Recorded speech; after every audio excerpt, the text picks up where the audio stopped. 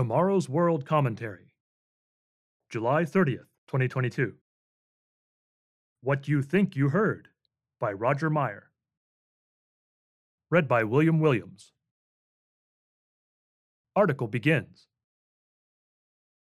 Having endured several long and ongoing political battles here in the United States in the wake of acrimonious and divisive national elections, with political opponents still attacking each other in speeches and ad campaigns, we could all do with a more gracious kind of talk. An old adage is, think before speaking. An old analogy was the act of engaging a car's clutch before shifting gears and moving. Older cars had standard transmissions requiring depressing the clutch, putting the car in gear, and releasing the clutch to move forward. By this analogy, we should engage our mind before releasing our tongue, quote-unquote. Many factors affect our communication. Sex, age, maturity, our generation, for example, baby boomers, Generation X, millennials, or Generation Z, our culture, education, training, and other developmental influences. These are the filters, quote-unquote, through which we speak and hear. The person we are speaking to also has his own set of filters. No wonder communication is so hard. No wonder what you think you heard is not what I meant, quote-unquote. An elderly couple was sitting on their front porch one warm summer evening. The woman was listening to a choir singing in a church just down the road. The woman said, "My, isn't that lovely music?" The man was listening to the sound of the crickets chirping. He replied, "Yes, I understand they do it by rubbing their legs together." Alan Greenspan is an American economist who served as chairman of the Federal Reserve of the United States from 1987 to 2006. Whenever he delivered an economic report, the stock market would react to his every word, every inflection of his voice, and every raised or wrinkled brow. So, he had to choose his words extremely carefully and speak in a soft, deliberate monotone when giving his reports.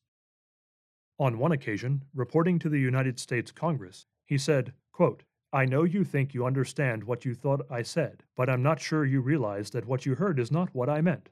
End quote. He also said, quote, "I guess I should warn you, if I turn out to be particularly clear, you've probably misunderstood what I said." End quote.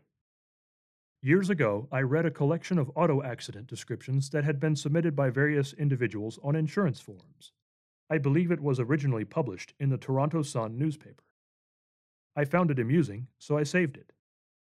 Imagine individuals submitting the following statements.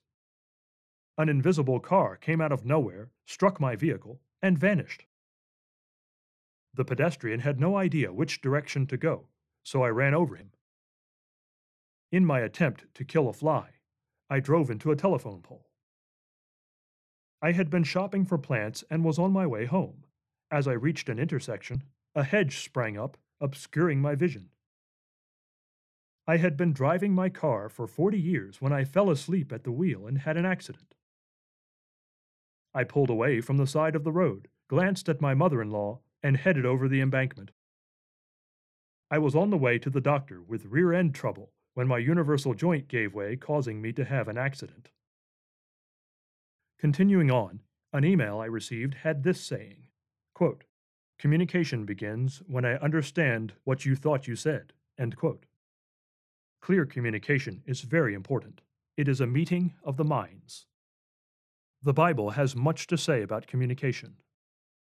For example, no matter what we say, we should let your speech always be with grace, that is, graciousness, seasoned with salt, that is, figuratively, prudence, that you may know how you ought to answer, or respond, or begin to speak to each one. Colossians chapter 4, verse 6. After a long, contentious political season, we could all do with some gracious words. True Christians should strive to live by every word of God, Matthew chapter 4, verse 4. For more information about being a true Christian, order and read the free booklet, What is a True Christian? End of article. Originally published December 1st, 2016.